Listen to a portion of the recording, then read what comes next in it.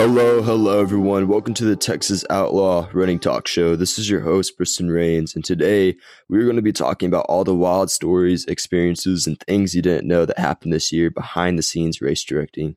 Asher Hamlin will be joining us. He's the Vice President and Arkansas Division Race Director for Texas Outlaw Running Company. He had been the co-race director at every race this year, so I'm excited to have him on. Before we hop into it, if you're listening on Apple Podcasts, feel free to go ahead and scroll down and leave us a rating. Let us know what you think about the show. And also, we're going to be collaborating with Team Dirt and Vert March 26th to put on the inaugural Ramble in the Brambles Trail Run in Munster, Texas at the 4R Ranch and Winery. It's a scenic 9-mile, 19-mile, and 20-mile trail run right on the Red River of North Texas. For more info on that, just go to texasoutlawnrunning.com/races and click the race info tab for Ramble in the Brambles. Now, that's pretty much everything as far as race announcements go. Now to the show. Get ready because it gets very interesting. Hey everyone, I'm with Asher Hamlin. Asher is one of my best friends. He's now my roommate in college. He's my teammate on the cross-country team at Southern Arkansas University. And this year has been crazy. We're going to talk a little bit about everything that we did this year for Texas Outlaw Running. And Asher has been there for every single race, except for one at the very end, a little one at the end. But he's been there at every single race, and he's a big part of helping all these events happen, and he's been a big part of it all. So, Asher, you want to tell them a little bit about yourself and kind of what you do? Yeah, sure. I met Briston last year, 2020, right? In the fall of 2020, he was a freshman on our cross-country team. And yeah, we kind of hit it off, and we had a lot of the same interests, especially when it came to the ultra running community and the trail running community and, propping that up. And so whenever he started to run with the business, I guess, it sparked my interest. I was like, well, if I'm going to be this guy's friend and, he's got all these crazy ideas, how do I help him, the best along the way? And so, yeah, it's been an adventure being there for 4 races now, I believe, 4 of the big races. And everyone, as we'll get into more into the podcast, has been unique in its own way. And I think that's what's made it so awesome is just, each one has presented its own adventure, its own, whatever. But yeah, I'm so a little bit more about me. I'm a rising senior at Southern Arkansas University, and I'm a runner, obviously, longtime runner. Running has always been one of my passions. I think in the future, I would like to continue to do something with running, whether that's through Texas Outlaw or, starting my own ventures or, whatever it is. But yeah, excited to be here. Yeah, I'm super excited to have you on, man. I was excited for this because it's going to be fun. And to go off kind of what you said, yeah, each race that we did was its own story. It's like, in a way, its own book, each race that we did. And and all of them had something that happened that was unexpected. Something. Yeah, and something that you couldn't plan for. There was always something. So we'll go ahead and start it off with kind of the beginning of the year. The beginning of the year was my second semester of college, and I was just kind of in the planning phase for races. So we didn't have our first race until May 8th, I think. And that was the Chupacabra 50K over in Quanah, Texas. That's West Texas.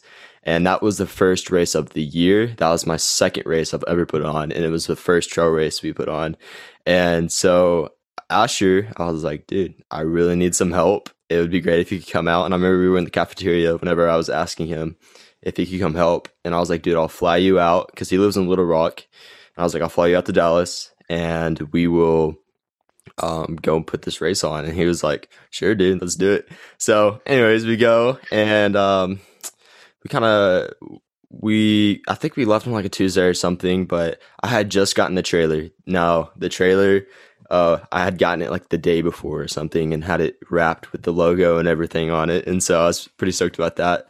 But it was like, I remember we got a pizza. We like took the trailer and we drove it through town, and then we got like a big old pizza. And then we started driving to Quanah, just eating this large, like it was this massive pizza the whole time there. And it was like a 4-hour drive or something, right? It was that was a good start to the day, especially because I had that long flight and it was like, boom, we're eating and we're on the road. And Bristol was just, it was all in one day, I think, whenever I picked you up from the plane, then we left. Mm-hmm. Um, but yeah, we went out there and it was like a couple hour drive, and like West Texas is pretty crazy. It's a bunch of windmills, a bunch of it's really dry land out there, and it's like nothing out there. And so when we were driving out there, I had never actually seen the state park before.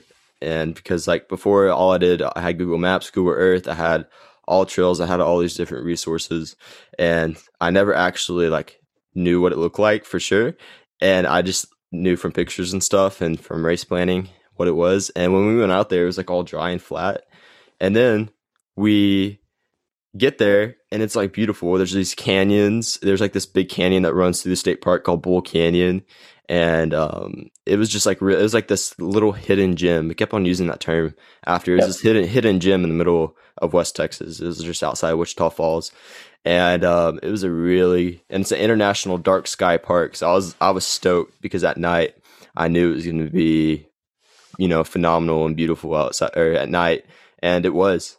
So we'll go ahead and go first day all the way till we packed up and left.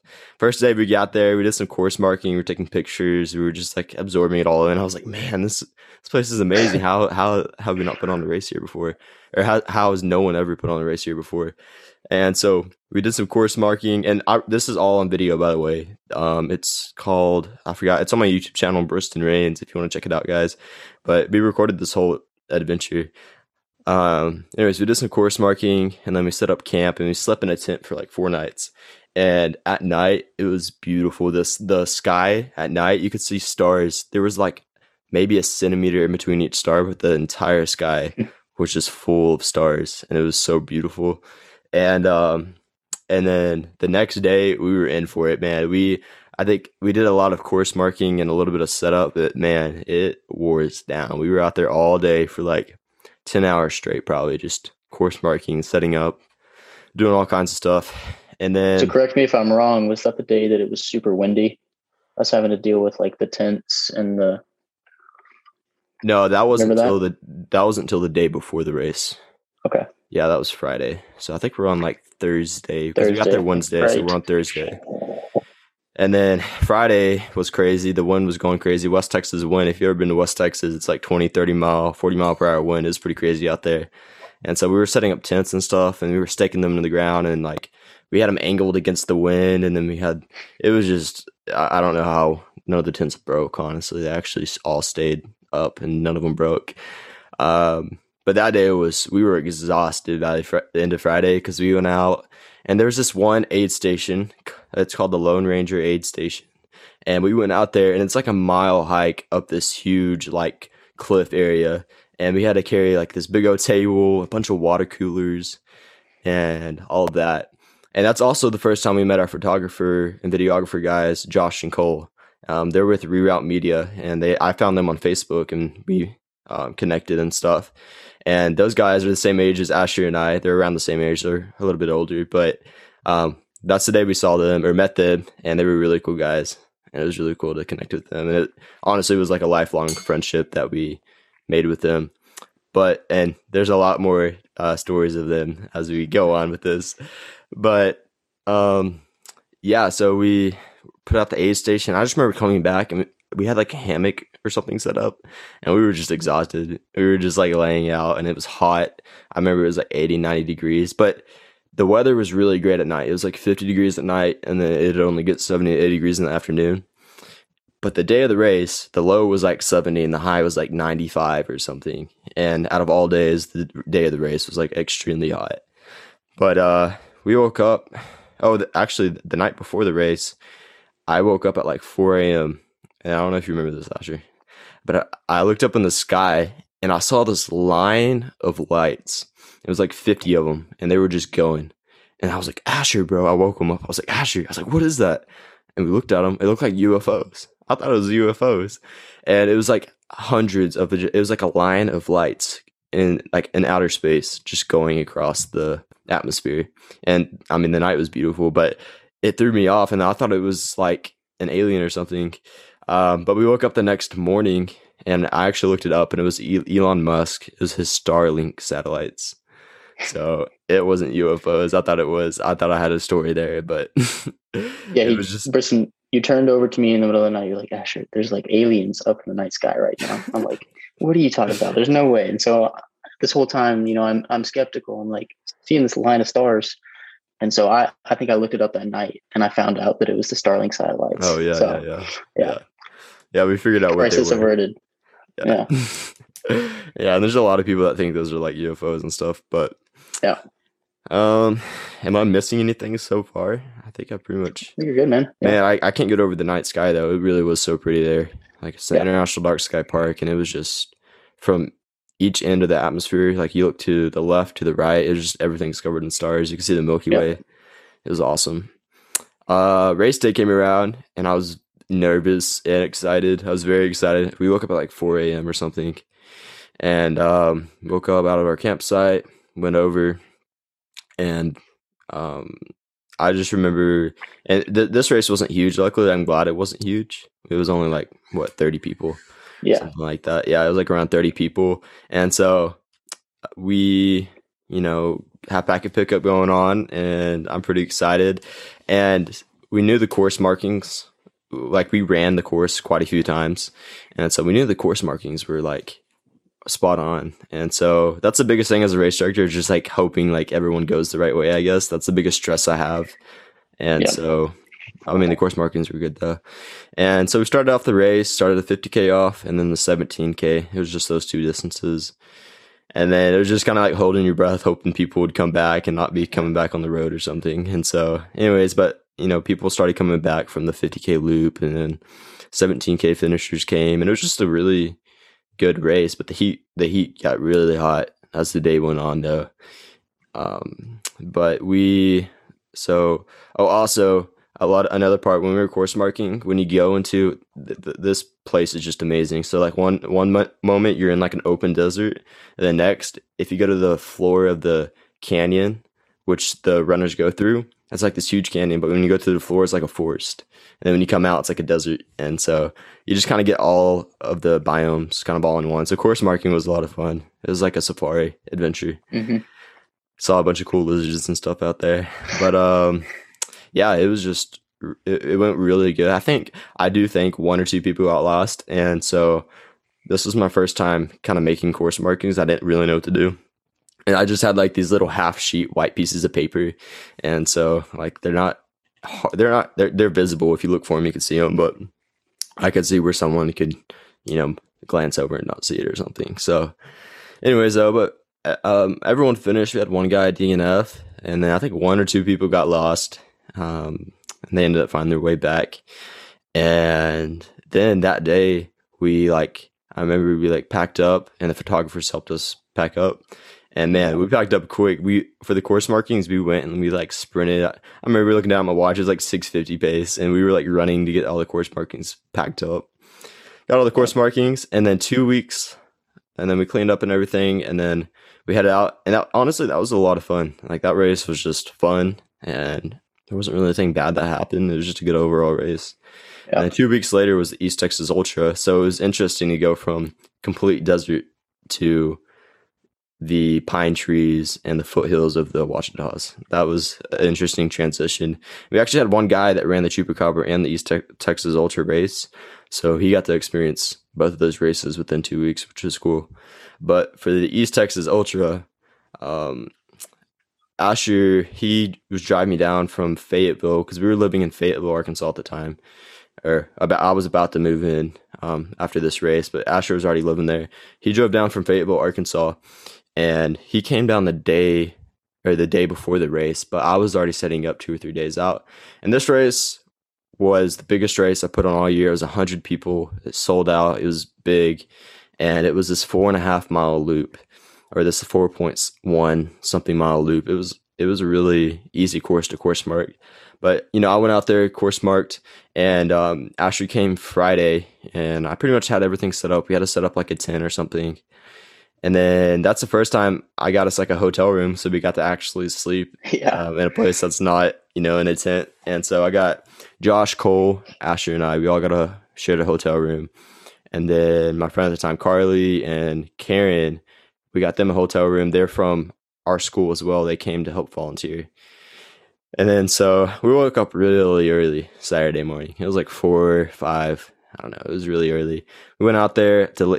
This is at Lake Bob Sandlin State Park. It's kind of near north of Tyler, Texas. And so we went out there and just kind of set up a couple things we needed to set up. But this day it was raining all night long. And during the day, I think in the morning it might have rained a little bit, but it was completely muddy. This race was just a complete mud fest. But luckily, like the park, I know a lot of parks, if it rains, they shut the trails down. Luckily, Lake Bob, they actually let us put the race on still, even though the trails got literally destroyed after, 300 people were running over and over on it in loops. But yeah, we started the race, and it was 3 distances. It was 28K, 7K, 50K. And it went really smooth, actually. I think the only thing that threw that race off was just the mud. But I really think that race went really smooth. And I know a few people did get lost at one point in the race. And it was like the very first loop, right? Yeah, it was the first loop for a bunch of 50K runners. It was like a handful of them. And this is when I figured out that, okay, I need to change up the sign situation. So as a race director, this is a whole learning process. And so... because we still had the little white signs. So after this, I ended up upgrading to these big, huge orange signs that you can't miss. But anyways, that race went really smooth though. And it was really cool to see a lot of the people's accomplishments. A lot of people, it was their first 50K. And a lot of people ran their biggest distance they've ever ran before. And so that was just awesome to see that. And the community was really cool. Just having, 100 trail runners all together. It's just a lot of fun. Dallas Dirt Runners came out. We had a couple Team Dirt and Vert runners come out. They're just like local running clubs. And so it was cool to see all of them out there. And it was just a fun race. That was a good race. Yeah, I remember I had to send you out because they do cross the red at one point. So I had to send you out to do some traffic out there. Yeah, direct traffic at one point. Yeah, that was fun. Yeah, it was a little hard. It wasn't too difficult doing it 2 weeks out from the Chupacabra to East Texas. I actually, after the first week, I had like a week to where I kind of had a lot of time on my hands. So it wasn't too hard, having two races 2 weeks apart. But yeah, that race went really smooth. There was one situation to where Karen, our friend Karen, we had medals, and we had 50K, 28K, and 7K medals. And she, at one point, she didn't know the medals were different. And she was handing out the wrong medals. And I think she only handed out like 2, but I think we ended up getting it figured out. But she handed out like 2 50K medals to like 28K runners, I'm pretty sure. And but we ended up figuring that out though, and getting them the right medals. So that was kind of funny. Yeah. But yeah, and then there was this one guy who he I don't know his name, but he had one loop left, and it was really close to cut off. But he ended up making it, and so that was really cool to see him finish because it was the longest he's ever ran before, and he like barely made cutoff. It was like 10 hours or something. I don't remember that. Yeah, that was awesome to have him finish though. And I think they're the last people that were there. His wife was there with a tent, and he came in with like a couple minutes to spare. It was close. Yeah, that was cool to see that accomplishment because, I mean, 7 4.1 mile loops is kind of like especially after hundreds of people have ran, like these mud ruts are in it and stuff. And so it was cool to see that. And so. Yeah, for a little perspective, it was like the trail was completely covered with like 3 inches of water at some points. Yeah. And that just over, hours of runners running through it just became a complete mud fest. It was so bad. Yeah. Like I remember going and picking up course markings, and we would have to go on like the wood line to actually get around these huge puddles. So yeah, and then, like you're saying, the people were having to do that for 2 or 3 loops towards the end. Yeah, it's crazy. Yeah, and it was just a lot of people pushed themselves to the complete limits, and it was just awesome. Yeah. And the mud did not help at all. So it was just cool to see all those people. There's a picture I got of one of the guys. He's wearing the Nike trail shirt, and I think he ended up getting 3rd or something. But there's a picture of him on the ground, and his face is just all pain, and that was a cool picture. But that kind of summed up the emotions for the race for a lot of people. Mm-hmm. For sure. So after that, it was getting ready for the big Texas Diablo. This is one heck of a race, man. The Texas Diablo. It was a little controversial, so I called it the hardest marathon in Texas, but it hadn't actually ever been ran before, but I knew it was the hardest marathon in Texas. And so I'll do a little explaining for this, but the marathon, it was a literal marathon, 26.2 mile marathon. And a lot of people took the marathon out of context and thought I meant just a trail run in general, like it was the hardest run in general, and it's not. The Habanero 100 is definitely the hardest run in Texas, but it was the hardest 26.2 mile marathon in Texas that I knew of. Like, I researched a lot of runs in Texas, and it was the hardest 26. It had over 100-degree heat, humidity, and sand, and it was on trail. And I don't know any other marathon 13.1 mile race that does that in Texas. So, and it's put on in the middle of July 24th. It was like one of the hottest, and I purposely chose July 24th because it's one of the hottest weekends of Texas historically. And I wanted to put it on somewhere in North Texas because North Texas is one of the most humid regions other than the Houston area, just because of all the lakes that are in North Texas. And I wanted it in a place that was pretty, crazy terrain. And so the LBJ National Grasslands, they have, sand and like all kinds of stuff, and it's open. There's not really a lot of tree cover. And so I knew it was going to be a hard race. And there were a lot of people that said, like, oh, this isn't the hardest race, like Habanero is. And Habanero is the hardest race in Texas. But again, this is a 26.2 mile marathon. Is the hardest marathon in Texas. So it was a little controversial, but a lot of people signed up. I think we had 60 or 70 people. And man, preparing for this race, I think Asher came the day before. Yeah, you came on the Friday of the race, but because you had a course marked at that point. Yeah, I had everything pretty much set up. Man, I started all by myself. I started course marking, setting up tents, doing all that on Tuesday. I started course marking Tuesday, and I course marked 6 miles out in the heat. I did it at like 2 o'clock in the afternoon, the midday heat. So I definitely got a bunch of pain, and it was pretty crazy. But Tuesday I went out there course marked. Wednesday I went out there course marked. Thursday, Friday, for 4 days I was course marking because I wanted to make sure people, one, didn't get lost, and two, I just didn't have enough storage to carry that 13 miles worth of course markings on me. So I was just making sure it was marked very well. And so, but yeah, I had everything marked, and then I had all the aid stations put out, and the water situation was a little difficult. So there was water there, but it was non-potable water. But I heard there were some guys that said that, that's the same water they use in their house. But I didn't want to put people in jeopardy and give them bad water. And then, us get in trouble or a bunch of people got sick.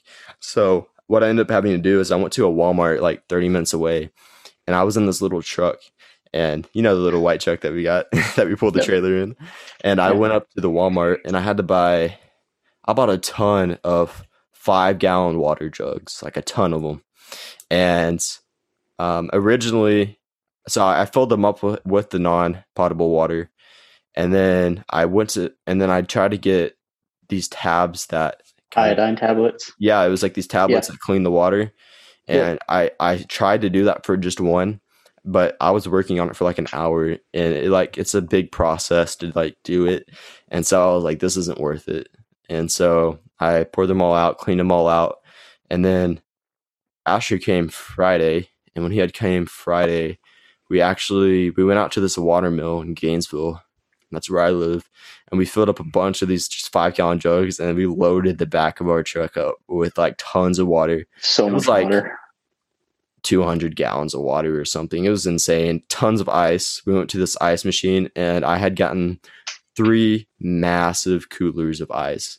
And so we filled these, it was like 4, it was like 6. We filled up like 6 coolers full of ice. I don't know how many pounds it was. It was plenty though.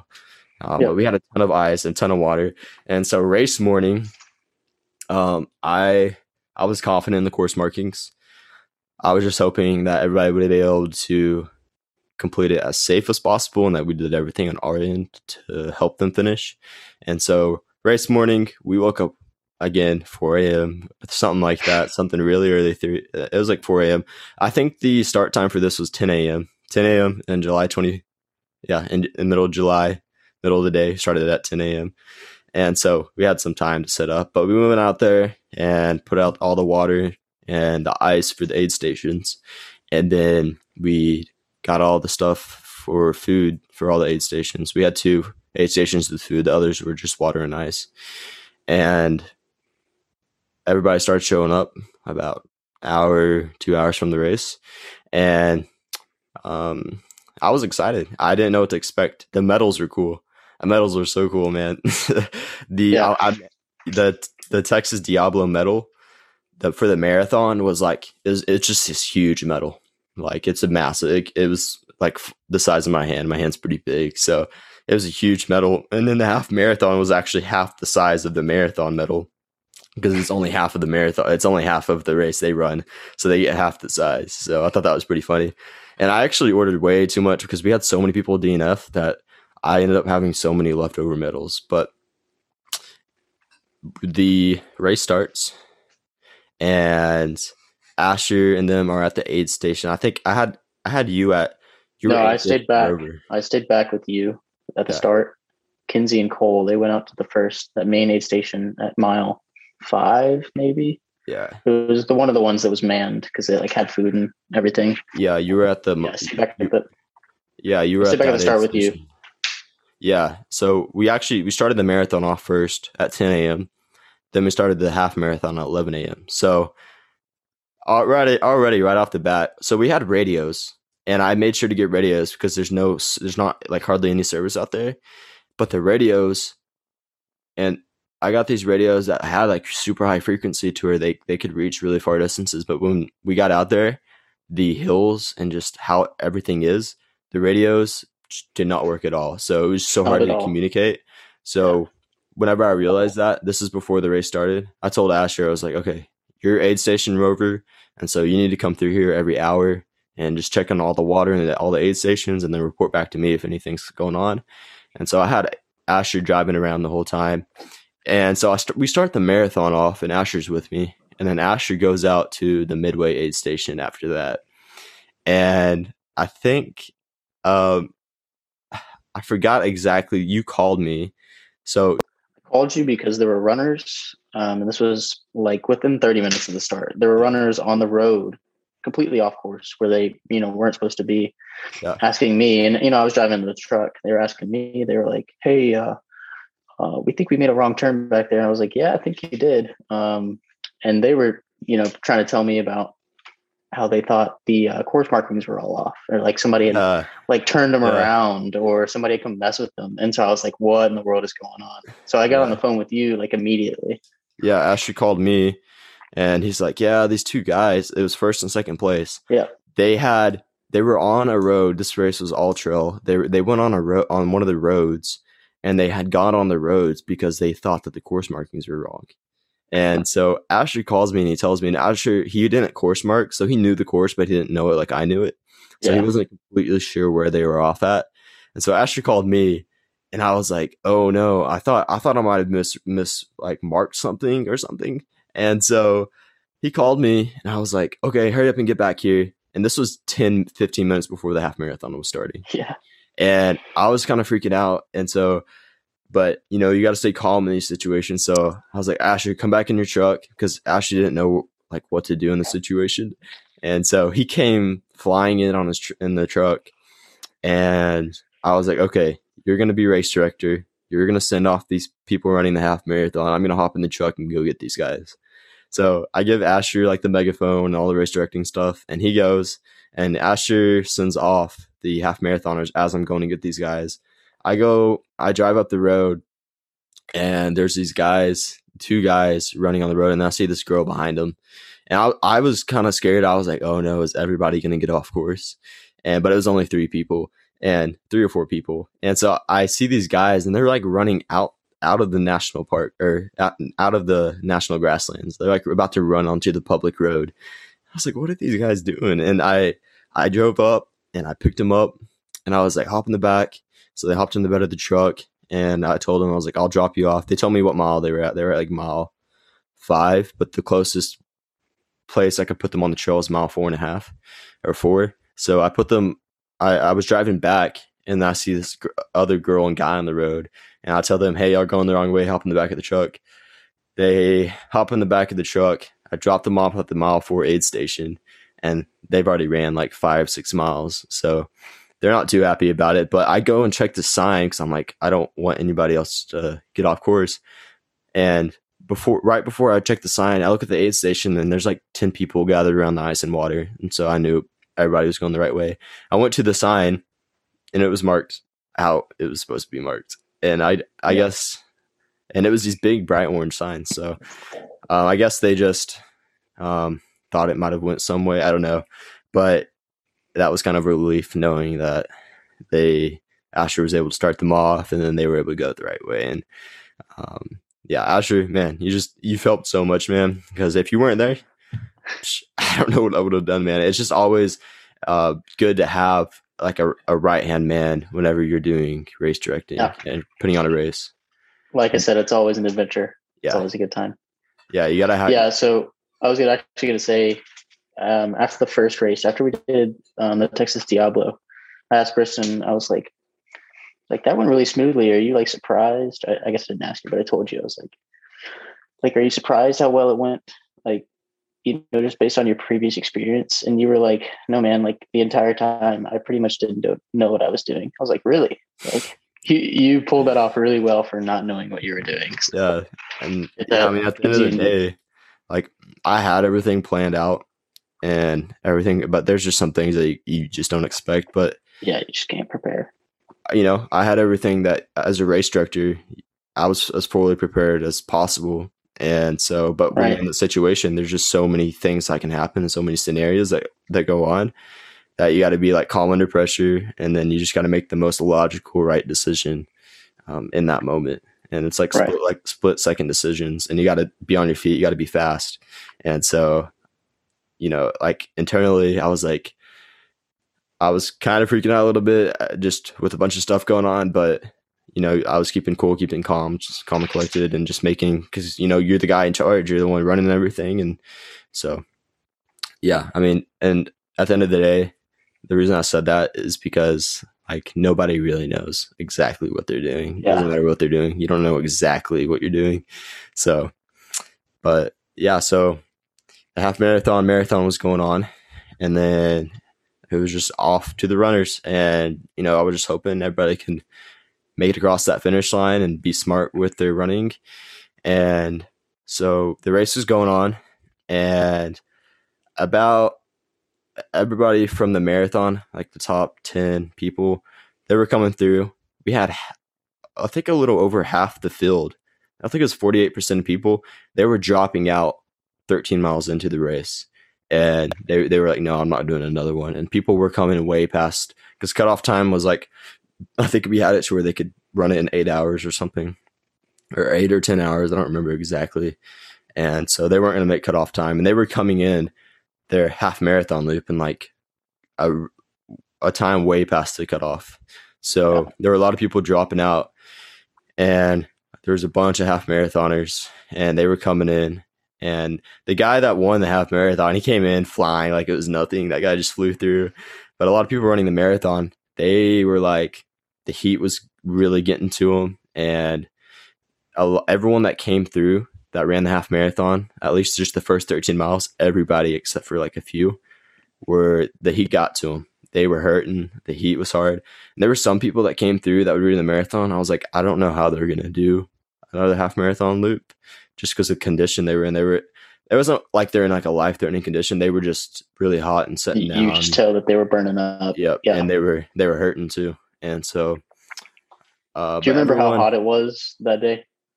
Like, yeah, it was like, I think the index it feels like 107 or something. It was that hot. Yeah, it was. Yeah, it was no joke. Yeah, and every 3 miles we had water and ice for everybody. So we had everybody an opportunity every 3 miles to get water and ice. And so after like 2 or 3 hours, stuff started to go down. Everyone that came through the half marathon loop that was running the marathon, a lot of them, every single one that dropped out for a good reason. And there was nobody that went back out there that shouldn't have gone back out there. They were in a good enough condition to go back out there. And so, and as a race director, you do want to look out for the safety of everybody. And so it's not really up to us to make the calls unless you really feel like it's life-threatening.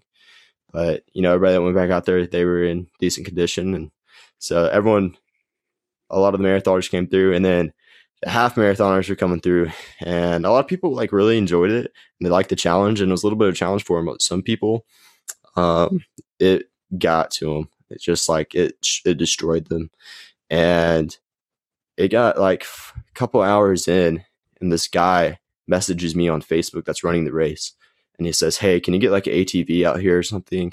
I'm 2 miles I'm 2 miles from the finish, and I can't, I'm under a tree, and I don't know if I can go anymore." So the park, there was this guy before I put on the race, 2 days out when I was doing course marking, there was a guy that lived not too far that was a park helper. And he said, "Hey, here's my number. If you need ATV, anything, give me a call." And so I texted him, but he was actually out of town. He was at Walmart or something, 45 minutes out of town. So he couldn't come with his ATV. So I sent Asher and Cole out, and they went out there, and I gave them water. Asher came and got water and stuff, and they ran out there, and they helped the guy. And you want to tell us what that was like? Yeah. So Cole and I ended up driving out, to the closest point where we could dip into the trail and, actually find the guy. So we do that, and we find him, and sure enough, he's sitting under a tree, and he's just burning up. I remember he was like, I can barely walk, for 5 seconds before I get the sweats and dizzy, and I want to, fall over. And his heart, was racing. So it's obviously the first stages of heat exhaustion, heat stroke. So, right when he was telling Cole and I that, and Cole's actually an EMT, so yep, he knew how to handle this pretty well. And, one of the things we needed to do for him was cool him down. So Cole's he basically just sent me off. He was like, "Asher, you need to go get some water and I think some salt." I ended up going and getting some pickle juice or something. I remember you came. So you came and got I sprint down the trail, the 2 miles to I don't even think it was 2 miles. I think he was a mile away. Oh, okay. So I run back to the finish, and I get all this stuff from the aid station. Brisson's seeing me rushing, to get all the stuff. Yeah. And then, I take off back down the trail, and we give him the salts in the water and the ice, and he eventually got up, and I think he ended up finishing with us, right? Yeah. He ended up finishing. Yeah. That was a really cool, being able to help him, get him re-upped and onto the finish. That was really neat. And just for we weren't neglecting safety at all. Cole, I was going to have a EMT on site. Cole was a EMT. He was also the photographer. So it was awesome having him there to do both of those jobs. Yeah. And so he was able to handle all the emergencies really well. And Asher and I've been a lifeguard for 4 years. And Asher, how long have you been a lifeguard? 6. Yeah. And so we're certified, and we get retrained every 2 years. So, we've been certified, and we have a lot of knowledge when it comes to this type of stuff and CPR and all this stuff. It helps a little bit. Yeah. Yeah, it does help. Definitely helps. So, we had a lot of guys that had a lot of certifications and a lot of medical experience out there. And so that was really nice to have. But yeah, that guy ended up finishing. I remember him crossing the line and getting his medal. And I remember, no, this was a marathon guy, but one of the guys crossed the line, just gave me a big hug, and he just slumped on me for 5 seconds. And he's just pat me on the back. But he was one of the guys that finished the marathon. But these half marathon people were coming in. A lot of people were finishing. Everything's going well. There was that one guy with that one incident, but other than that, everything was fine. And then we're I don't know, 4 or 5 hours in. I don't remember exactly what time. And I had to write a report about all of this. And I should have pulled the report up so I could kind of get more accurate description. But we were a couple hours in, and then all of a sudden, car comes down the road. And it's this girl, and then her passenger, one of her friends that ran the race, they all ran the race. One of her friends that ran the half marathon. And I'm not going to disclose any names or anything, just as out of respect for these people. But one of the people, they were having a heat stroke, and So we called EMS and Cole, and we had like it was like a park trooper there or something. He was there, and we had a lot of just like staff on site. A lot of, I forgot exactly what it was, like a park trooper or something. I don't know what his name was, but we had him and Cole, and they were all, helping her. And so I think she ended up being okay though. And so EMS took her to the hospital, and that was pretty crazy just seeing that. And then a lot of marathoners started coming through and finishing. And the finishes were pretty. Oh, there's one guy who ran a half marathon that morning at like 6 or 7 a.m. in a different town. Then he drove to our race and ran our half marathon. So that was pretty cool. And he also ran the East Texas Ultra too. So that was he cool was the guy. I was actually going to talk about him earlier. He was the guy who's doing a race in every county in Texas, right? Yeah, that was cool. Yeah, he's doing a race in every county in Texas. So it was I knew his name, but yeah. Yeah. And it's going to be a little tricky when he gets out to West Texas because there's a bunch of counties out there with no races. But right. Yeah, he's a cool guy, though. He came out to East Texas Ultra, and then he was there, and he ran a half marathon that morning, and came and ran our half marathon right after. So that was pretty awesome. And there were just a lot of really good finishers. There were some people that finished the marathon. The guy that came in first, I forgot what his time was, but he did really good. The guy that was in second ended up dropping out like 3 miles from the finish or something like that, 4 miles, something like that. It was just too hot. And these guys ended up running like 28 miles, 29 miles instead because they did go off course. I think it was like 28. I don't remember exactly, but a lot of people finished. It was really cool to see a lot of people come through, and there were a few that were hurting really bad when they came through. And so what we did every single time is when they came through, we would pull up a chair for them, like give them the best hospitality as possible, give them all the nutrients they need. And we had a loaded aid station. That aid station was loaded. We had like every food pretty much that you would need for an aid station. So the aid station was solid. And then everyone started finishing, and then the cutoff was 5 o'clock, I think. Yeah, it was. Was it 5 right? o'clock? Yeah, I think. Yeah, I think it was 5 o'clock. 5, 6. It was 5, 6, or 7, somewhere in there. Yeah, somewhere around there. And one runner had not finished. And I don't want to give any names or disclose any names again or anything like that. But that was a whole thing within itself. But I ended up putting on my vest, and I communicated with Asher and asked because they were sweeping the trails at this time, and they had sweeped everything from mile 1 to 9. And I had 2 other buddies, Cooper and John. They did miles 1 to 4, and then Asher did miles 4 to 9. Asher, Cole, and Kinsey, y'all did that. And so I went to them and I said, "Hey, have y'all seen anybody?" They said no.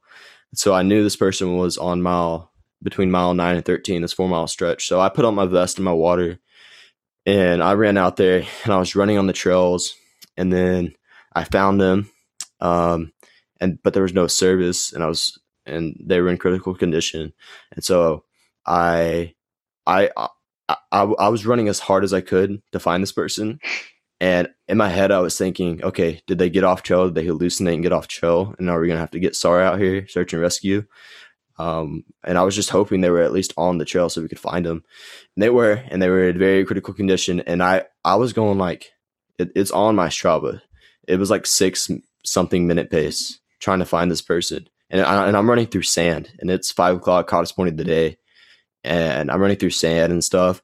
And when I find them, I throw up a little bit just because of how fast I was running, the nerves, and just the condition I found them in.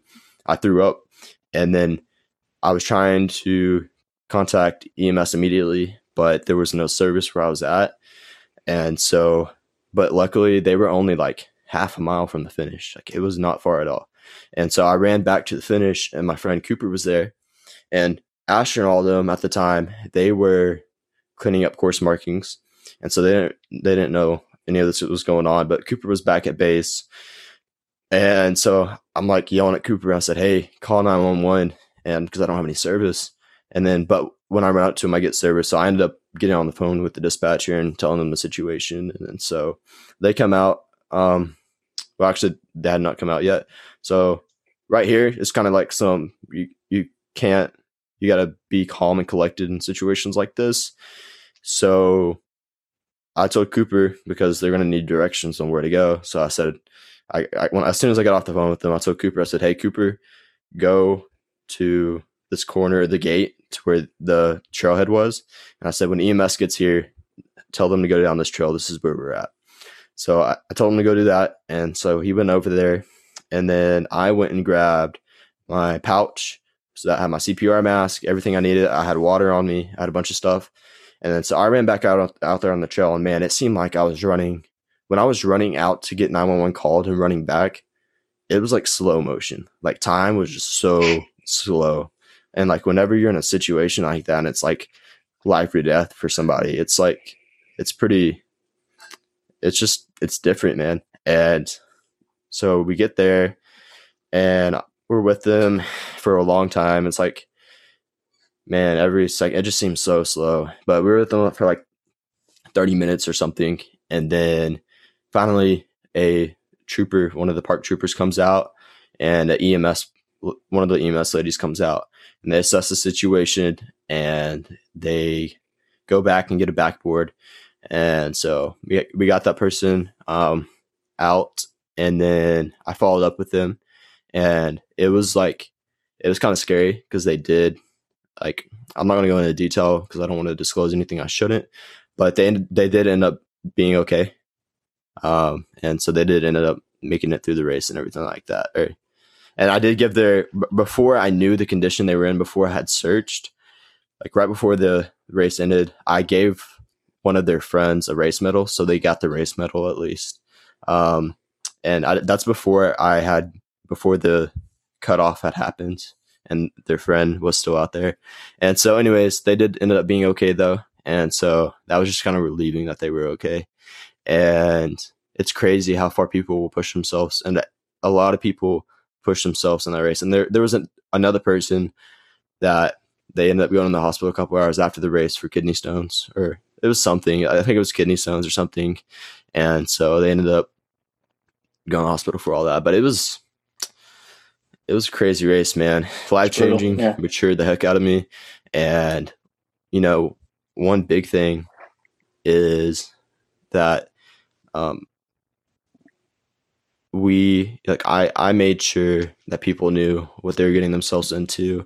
And as far as our end, because like a lot of people are like probably questioning as far as liability and stuff, like we had liability insurance and everything like that.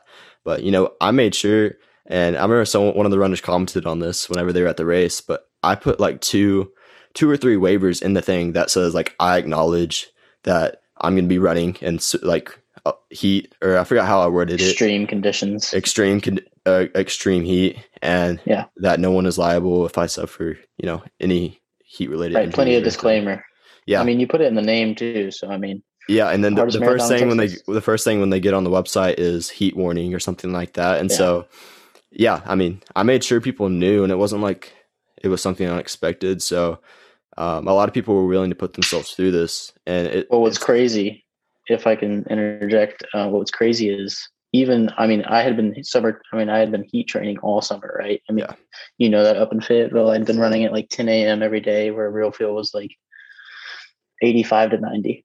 And whenever I was picking up horse markings, and I actually ended up getting kind of turned around back on those trails, I like started to feel like the heat and just how much water was getting sucked out of me. And I was actually a little concerned because I think I meant to do only like 5 miles back there, picking up horse markings. And this was right before or right during the time that you had gone and found the lady on the trail. So, I mean, the heat of the day, right? And I was a little concerned for my own health and safety. I wasn't even running the race. I hadn't even done, 20 miles. I'd only done like 5. And so, those conditions are no joke. Yep. No joke at all. And I mean, Habanero, it's extremely hot as well. And actually I got a message from somebody, but somebody said that, and this is coming from them, not me, that the Texas Diablo is harder than the Habanero. Not the Habanero 100, not the 100 miles, but just like the distance that's equivalent to a marathon in the Habanero. They said that the Texas Diablo was way harder than the Habanero. as far as like the 30K or whatever the distance is that equals that. But so yeah, that was interesting to hear. And there's a lot of races. There's not a lot of races like that are in the heat. The only ones I could think of is Habanero, put on by Trail Racing Over Texas, and Badwater 135. Honestly, and I didn't say this, but the inspiration for the Texas Diablo race when I first created the company, it was I wanted to create the hardest race possible to where people would push themselves to their absolute limits. And so that's where the Texas Diablo came from. And originally I wanted to do like some crazy 100-mile race, but like that was just an idea. You don't really know, like you could have these good ideas, but when you actually get out on the field, like it becomes a lot more realistic.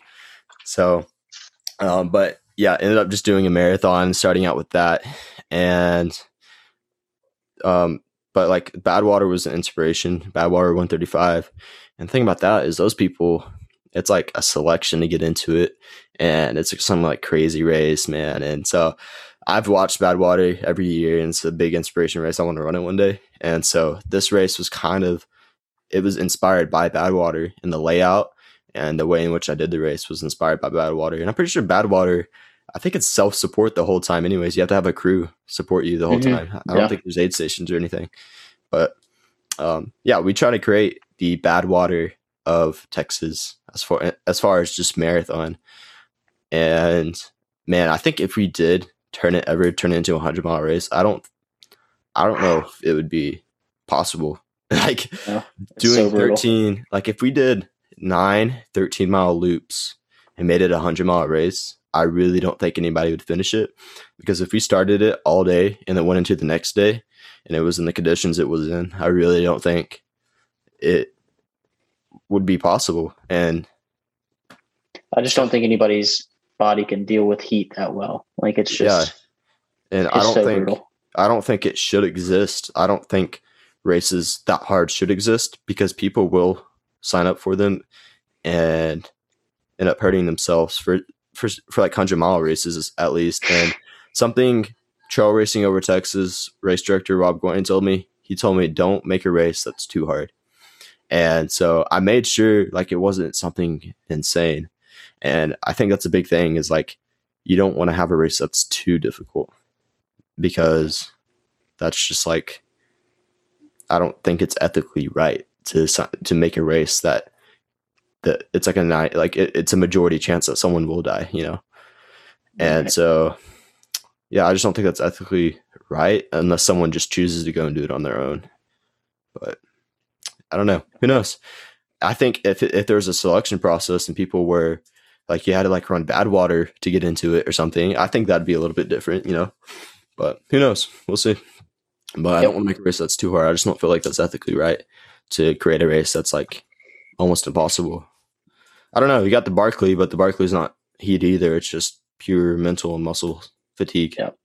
So, and then we got into the whole debate on which is harder, running in the heat or running elevation gain, like running up mountains and hills.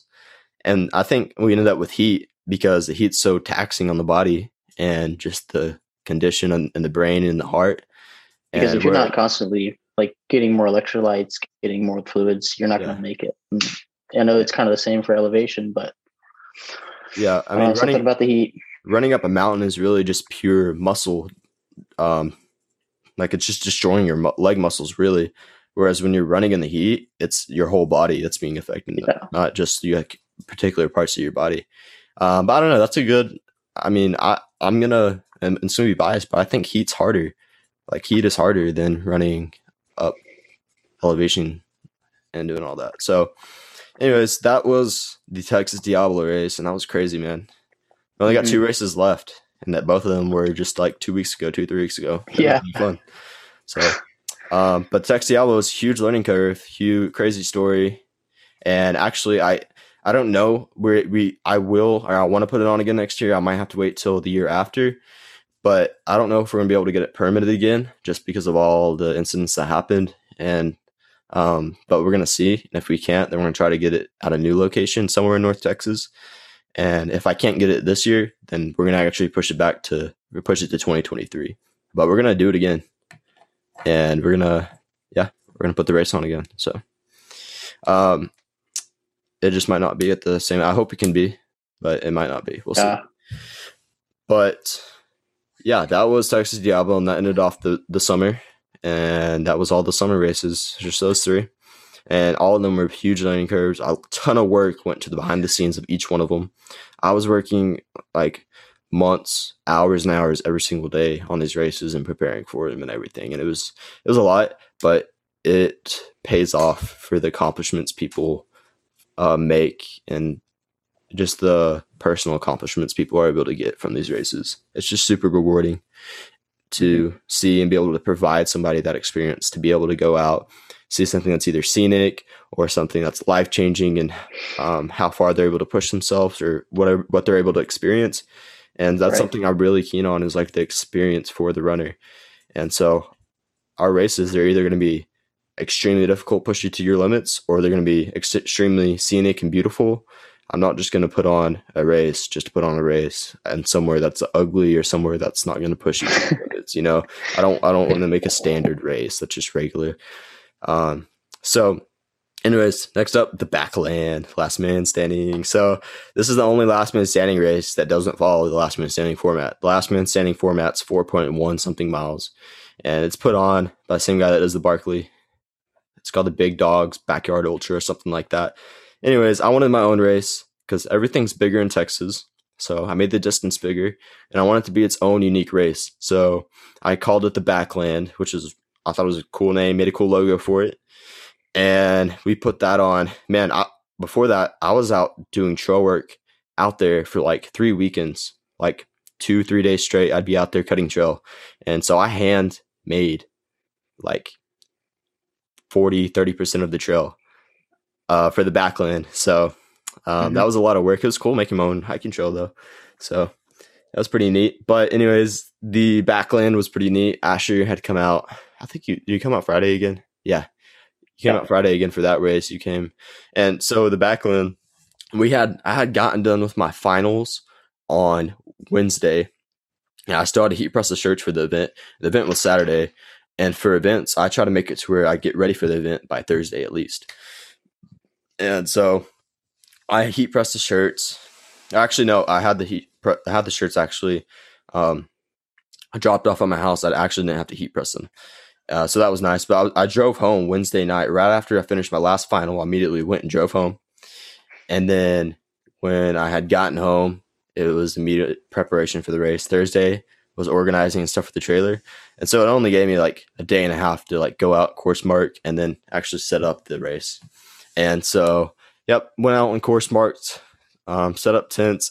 And when I had gotten back to my aid station, or my little race directing tent I had, it was actually blown over like on, I think it was Friday. Yeah, it was Friday. And I had went back after course marking, and it was blown over. And so I have a lot of instances to where I show up at an aid station and it's blown over or something, but and then I end up staking them down and kind of adjusting them to the wind. But Astrid came Friday evening, and this was at Lake Texoma, Texas, on the Texas-Oklahoma border. And Asher had came out Friday, and also after my last final. Yeah, he had came right after his final. And then so I was excited upon this race. I think we had like 20 people signed up, something. So it was a good amount of people. And I didn't know if we were going to be out there for 2 days, 3 days. So I brought sleeping bags and all kinds of stuff. And we had a pretty loaded aid station.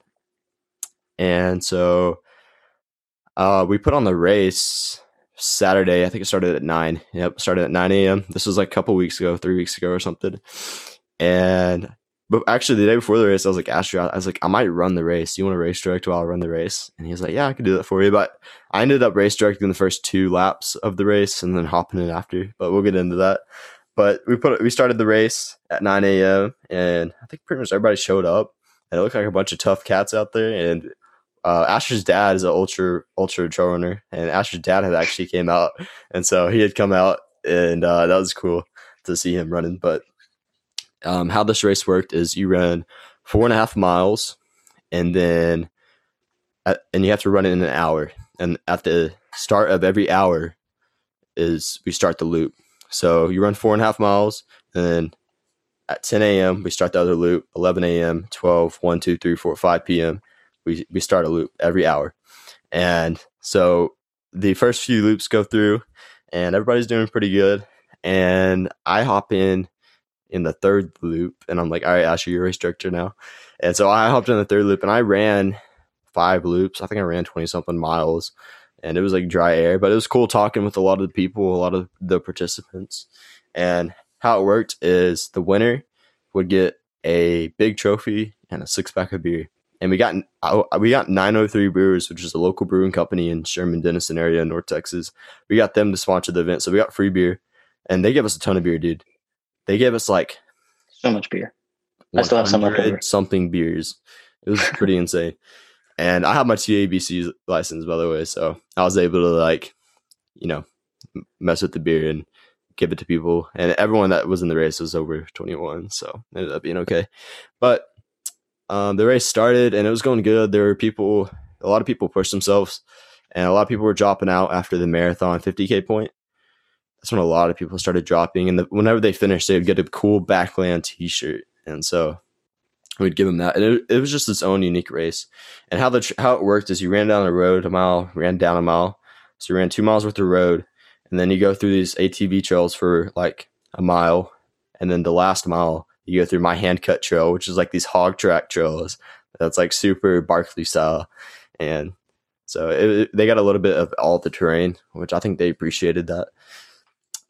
So yeah, I hopped in and I kept on going. I went for 5 hours, I think. And then the air started getting dry. I was coughing, and I was like, I don't know how much longer I'm going to have to stay up. And I got a race direct still. So I stopped, and I got my miles in for the week. So I like ran like 22 or something. And then people started dropping out and everything. And right before dark, this is the crazy part. Right before dark, one of the guys, I'm at the aid station. Asher and Kinsey are down at the tent. And one of the racers walk up to me, and he's like, and I'm at the aid station eating food because I had just gotten done running. And he was like, yeah, there was a guy out there with a crossbow and a guy with the AR-15. And like they like ran over my course signs or your course signs and stuff like that. And he's telling me all this, and all of a sudden I hear this guy yelling coming through the finish, saying, "There's guys out there with guns," and he's like cussing at Asher and Kinsey and stuff.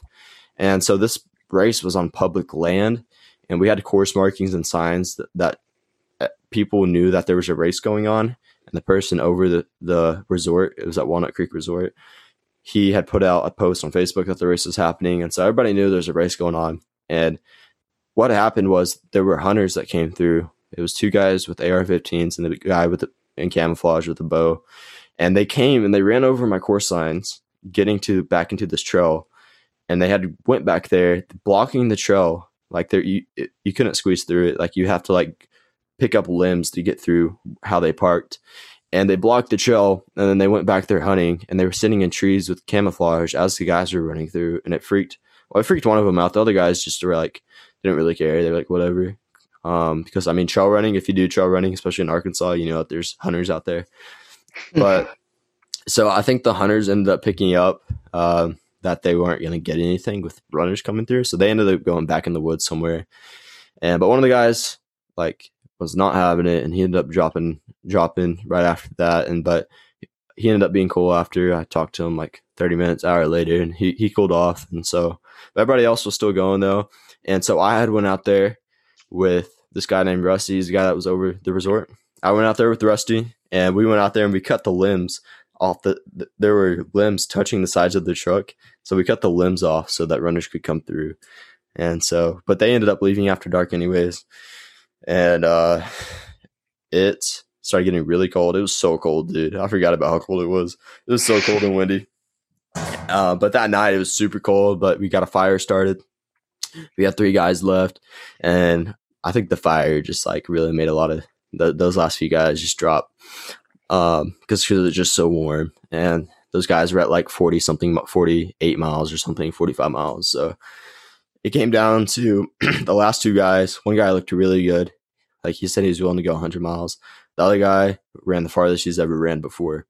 So But the guy ended up winning with 49.5 miles, 11 loops, 11 hours. And so he ended up winning the Backland, the first ever inaugural Backland. I'm going to put that thing on every day till the day I die.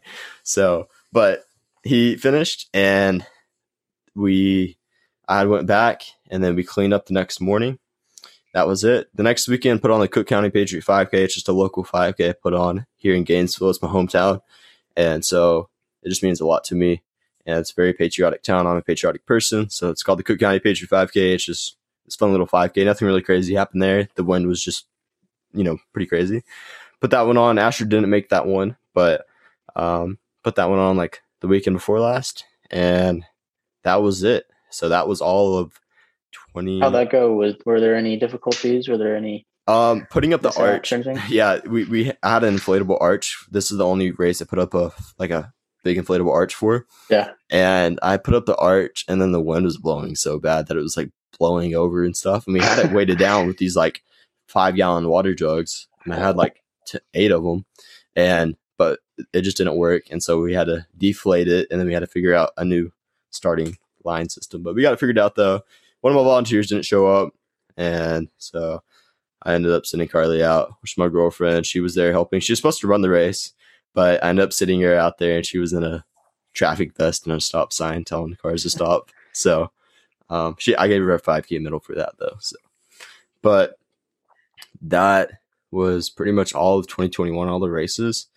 And next year we got we're putting on like 8 races. And a lot of them are during the summer, going to San Antonio. And a lot of these races we're adding distances. So it's now the Chupacabra 50. So it's a 50 miler now. And then I got 2 races near San Antonio area. And so I'm excited for what's to come. And so far, I mean, it's just been awesome. All the support from trail runners in the area. And yeah, it was a crazy year. Definitely a lot of learning for sure. Yeah. So, you have anything to add to that? Yeah, I mean, I'm on the same page. Just it's obviously super exciting every single race that we get to put on, and all the new things we get to experience. I think one of my favorite things by far has been just the race environment. I mean, even as race directors, we get out there and it feels like race day. I mean, because you and I know what race day feels like for ourselves. So, whenever we're out there, even though we're not on the starting line, we can tell, people are amped, people are ready to go, people are ready to race. And I think that's what makes it so special. Yep. And just putting on the race itself is so physically exhausting. It's like a race within itself, but it's so worth it though. And it's so worth it. Yeah. And it's so fun. It's so fun putting on races. And I've noticed though, each time I put on a race, when I wake up that morning, it becomes less nerves and just more confidence, just because each race you put on, you get more confidence. And so you kind of know what to do in certain situations. And so, the 5K, I wasn't too nervous for it. I was just really confident in it. And it was the second year I was putting that one on. And so it was the first one I ever put on in 2020. So yeah, it was fun though. And I'm excited for 2022. It's going to be crazy year. We got a ton of races. We got races the month of May, we have a race every weekend. So that should be interesting. We have 2. We have the Chupacabra, East Texas Ultra. Then Asher's going to be actually race directing his own race in Little Rock, Arkansas, at Burns Park. And so it's a trail race. And he's going to be putting that on under Texas Outlaw. And that's going to be his race. So he's going to race direct. He's going to be, operate that fully. And then we have a race like every 2 weeks, 2-3 weeks during the summer. So it's going to be a lot of fun. And then, just improved. It's just like every race you learn something new. And so like I'm able to improve from every race, And by the way, for the Backland next year, we're doing prize money. So we got like I might raise it to 500, but we got a $300 reward for whoever's the last man standing next year. So for any of the listeners out there that are even slightly interested in the Backland, I would definitely recommend, just like, it's such an environment to be in. And then that style race is something you have to experience. Yeah. Like you just have to. Yeah. It's different. It's fun. It's like a game. And then I was, because I came off of like an injury and cross country training, and I was running like 40 miles a week, whatever.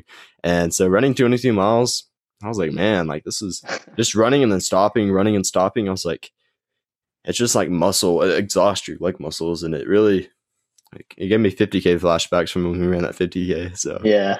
Right. but yeah, it's a lot of fun. And I think if you're listening and there's any race that you should run, it needs to be the Chupacabra for sure. Chupacabra was the coolest race. Cover. Yep. Would you agree with that? Like the I most say so. scenic? Chupacabra for the scenery. Yep. Texas Diablo if you want to really challenge yourself. And or Backland. The Backland, yeah. One of the two. And then East Texas Ultra is just fun. It's like a party. Yeah. Every 4 miles you see people, and it's big race, lots of people. Yeah. Yep. Yeah, it's fun. It's under a bunch of pine trees. It's really, really amazing trail. It's so well kept. So it's a lot of fun. And then if you're up in the local Gainesville area, Cook County, Denton area, Dallas, Texas area, we got the 5K if you want to come run a fun. It's the only road race we do every year. It's the only road one we do. I do want to do more in the future, but yeah. So I think that's pretty much everything. You got any last words, Asher?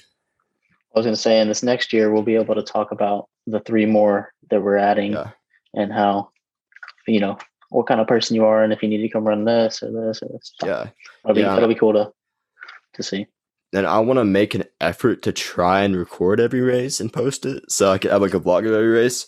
But I do want to document every race in like personal journal or video. So that way, because it's awesome. So that's everything though. If you really enjoyed the show, guys, go ahead and leave us a 5-star rating. If you're on Apple Podcasts, scroll down, leave us a rating on there. And if you leave us a rating, I'll mention you in the next show. We do the show every month. I've been doing it monthly. And also if you're interested in the races, go to texasoutlawnrunning.com/races, and the whole race calendar's on there. Got all the races going on, and I'm excited to see where this goes. And I think that's pretty much everything. So thank y'all for tuning in and listening, and I'll see you all in the next episode.